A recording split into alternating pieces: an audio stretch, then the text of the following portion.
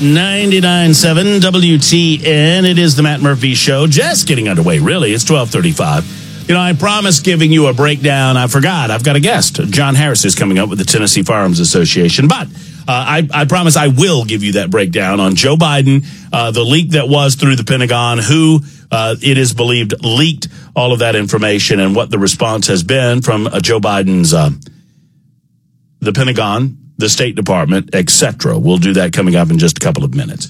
Wanted to get the reaction from the Tennessee Firearms Association to the suggestion by the governor's office that potentially we might have an opportunity to pass some sort of, what did they call them? New orders of protection, calling for the passage of what is essentially a red flag law in the state of Tennessee. To speak to this matter, John Harris joins us yet again on the Murphy Show hotline from the Tennessee Firearms Association. And it's always a pleasure to talk with John. John, good afternoon. Hope you're well. Doing fine. Yourself? I'm doing well. I enjoyed your op-ed that I read on the Tennessee Star's website. I encourage people to go read it themselves, where you make comment on this, and it's one of the reasons I was inspired to speak with you about it. John, I don't like to assume that I know where people are on this, but I'm pretty sure I know where you are on this. But for those who don't know, I want to back up first. What are traditionally defined as red flag laws? A red flag law, in common definition, is a type of law where the focus is placed on removing access to a thing, such as a firearm, from someone who arguably poses a risk of harm to themselves or a third person. So, talk to me a little about how this jives. I mean, how this can jive. And we've had states that have passed these things. How do they pass constitutional muster, considering that the Second Amendment is pretty clear about all of this? That's a great question. There are, depending on how you review each state's law, between 19 and 22 states that have some form of law that you would classify as a red flag law. Almost all of those were enacted prior to the United States Supreme Court's decision last June in what we commonly refer to as the Bruin decision. And so what was happening before Bruin is that the courts were using a constitutional scrutiny standard that said, first, is the activity, possession of a firearm, covered by the Second Amendment? If they answered that in the negative, then they didn't go any further, and they said the state could regulate the activity. If it was answered in the affirmative, then the second question became, well, does the state have a good reason, good cause for regulation, such as the default that states normally went running to would be public safety. And what happened in Bruin last year is the United States Supreme Court said to the lower level appellate courts across the nation, guys, y'all have really messed this up. There is no two-part test that is constitutionally permissible. The question and the test has to be if the activity is covered by the scope of the Second Amendment, possession of arms, then the government is prohibited by the Second Amendment from regulating that activity unless the government can show that a similar regulation existed amongst more than one state as of 1791. So how does that jive with these, what are being called orders of protection? It doesn't seem like they would. Constitutional. No, they won't at all. In fact, post-Bruin in November of 2022, a federal district court in the Fifth Circuit out towards Texas struck down the provision in the Gun Control Act from 1968 that said an individual who has an order of protection issued against them commits a crime, essentially, by possessing a firearm or buying a firearm. The court struck that down and said, now under Bruin, that's unconstitutional.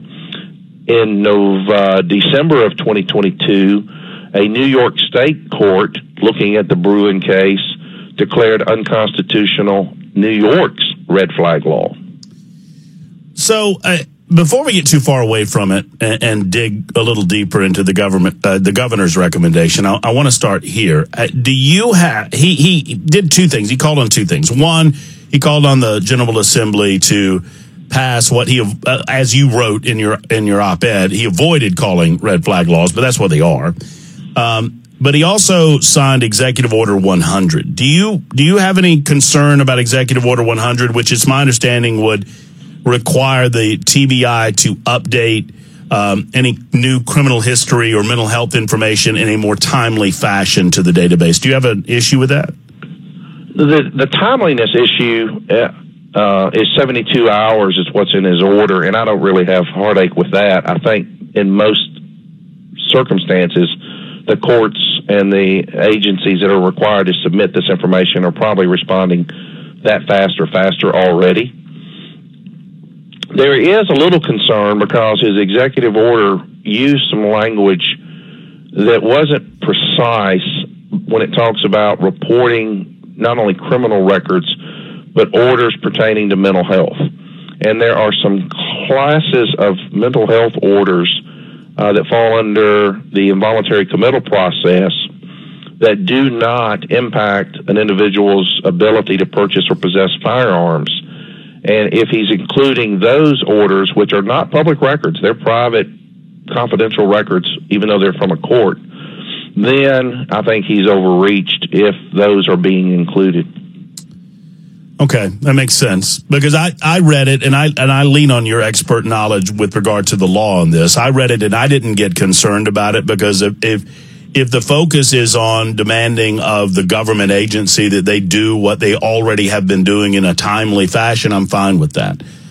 It's the other piece that causes me concern, because, speaking generally, we all can agree that we don't have people with significant or serious, well, I don't want to presume. Do we agree that people with significant or serious mental issues that potentially would cause them to be a danger to others or themselves, can we lawfully preclude them from legally owning a firearm, John? That is a question that I think is going to take some guidance from the federal courts under Bruin, because of the fact that the 6-3 majority in Bruin said the law has to exist.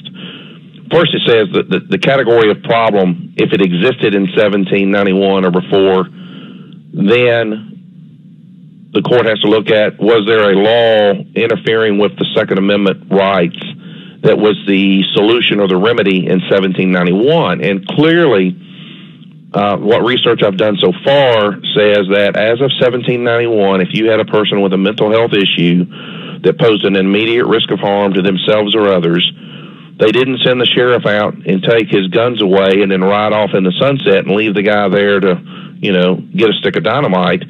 They detained the person and stuck them in a facility or an asylum where they were observable and taken out of public circulation. And so there's going to be a serious question, even on this, what I think most people would agree is a need for intervention as to what that permissible intervention is. I want to back up for a second, because I don't know that I've asked you this question, John. Do you believe in the concept and the legality of background checks more generally? I think in general there were categories of people as of 1791 that could not lawfully possess arms. I mean, for example, they would typically say that, Native Americans couldn't possess arms, slaves couldn't possess arms. And so the suitability of a background check of sorts, I think, may well be a type of law that would pass constitutional scrutiny. I think the bigger issue is, what's the scope of the check? Are they looking for issues that are now impermissible for asserting that a person no longer has the right to possess a firearm? Like, for example, the Fifth Circuit's recent decision that said orders of protection can no longer be enforced as a prohibition on someone's right to purchase or possess a firearm. I know that in your op-ed, you also expressed concern that, while this is a worthy discussion to have, particularly when it is instructional to individuals in positions of political power with regard to the Bruin decision, which sadly, I don't know that the Bruin decision was taken under consideration at all based on the governor's comments. Would you agree with that?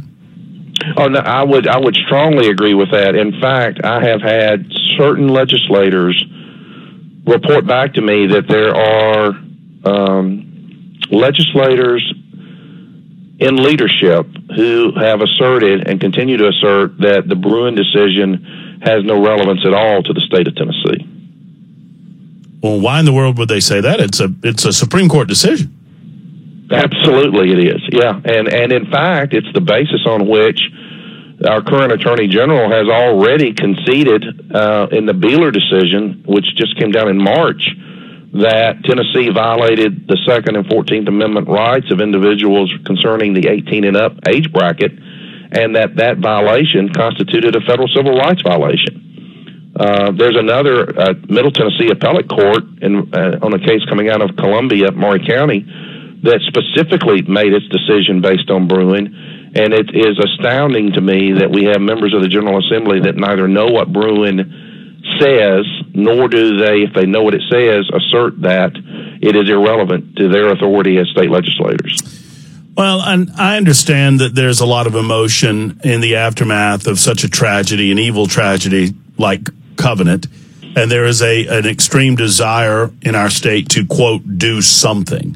And the governor expressed that he wanted to be able to rush laws that, quote, remove individuals who are a threat to themselves or to our society, to remove them from access to weapons. And I think that the difficulty in removing rights hinges on whether or not that individual has posed a threat, a real threat to other individuals, or if we are trying to precognitively determine that threat exists. Because when you get into the arena of precognition, that's a very dangerous place to be with regard to our laws when it comes to the Second Amendment, John. Oh, absolutely, absolutely. And we do have a law that in many respects, I think, passes constitutional muster, and those are the statutes that we've had for many years under Title 33, which is the Mental Health Code. That says if, based upon medical evaluation, and all this happens very quickly, within a matter of hours, a determination is made that an individual, as a result of mental or emotional health circumstances, poses an imminent risk of harm to themselves or to others, that individual can, by court order, be placed into a mental health facility or hospital for evaluation and treatment for up to 2 weeks, which clearly takes them out of the access to firearms category. And then at that period of time, the person has a right to an evidentiary hearing with expert medical proof and a right to have an attorney defend them at the cost of the state to determine if they are a mental health risk and if they should be continued under court-ordered or mandated mental health supervision. You know, it sounds to me like the laws already exist to potentially prevent some of these tragedies from happening. It's a matter of people around these individuals that are seen to be in a mentally unstable state to try to get them the help that they need. Based on what you're saying, if they were to do that and it was to be diagnosed by a mental health professional that they are indeed a danger to themselves or others, that the laws are already there to preclude them from being able to obtain any sort of weapons, guns included, that could harm other people. Yeah, very much so. I mean, the mental health statutes that are already on the books go so far as to say that if they are determined or if they're adjudicated as mentally defective as part of the process, then notice has to be given to the state agencies to put them on the do not buy list, basically.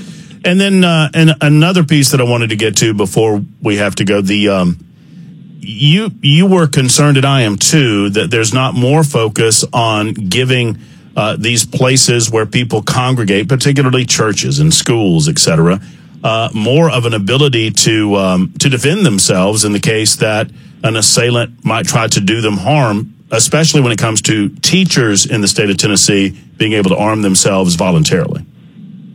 Oh, absolutely. I mean, in fact, we've published on our website a letter that Bill Lee sent to TFA in 2018 when he was candidate Lee for governor. And he expressly assured our organization that he had a number of Second Amendment relevant things that he would do, one of which was to pass and sign legislation 5 years ago that would have authorized school employees to, if they chose to do so, be able to carry on campus.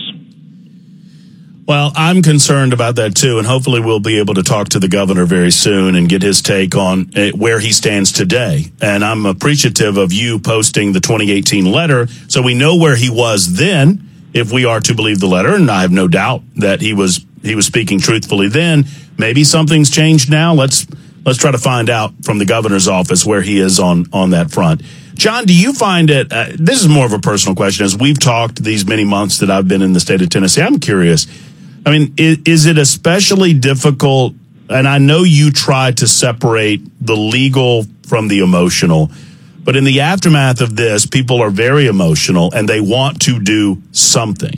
They don't know what, but people talk about gun control, people talk about mental health issues. And you are a voice of reason when it comes to the law and what individuals are legally allowed to do versus frankly, there is, we are not a perfect society, and in a society that values liberty beyond security, there are always going to be cracks that evil people can slip through, sadly.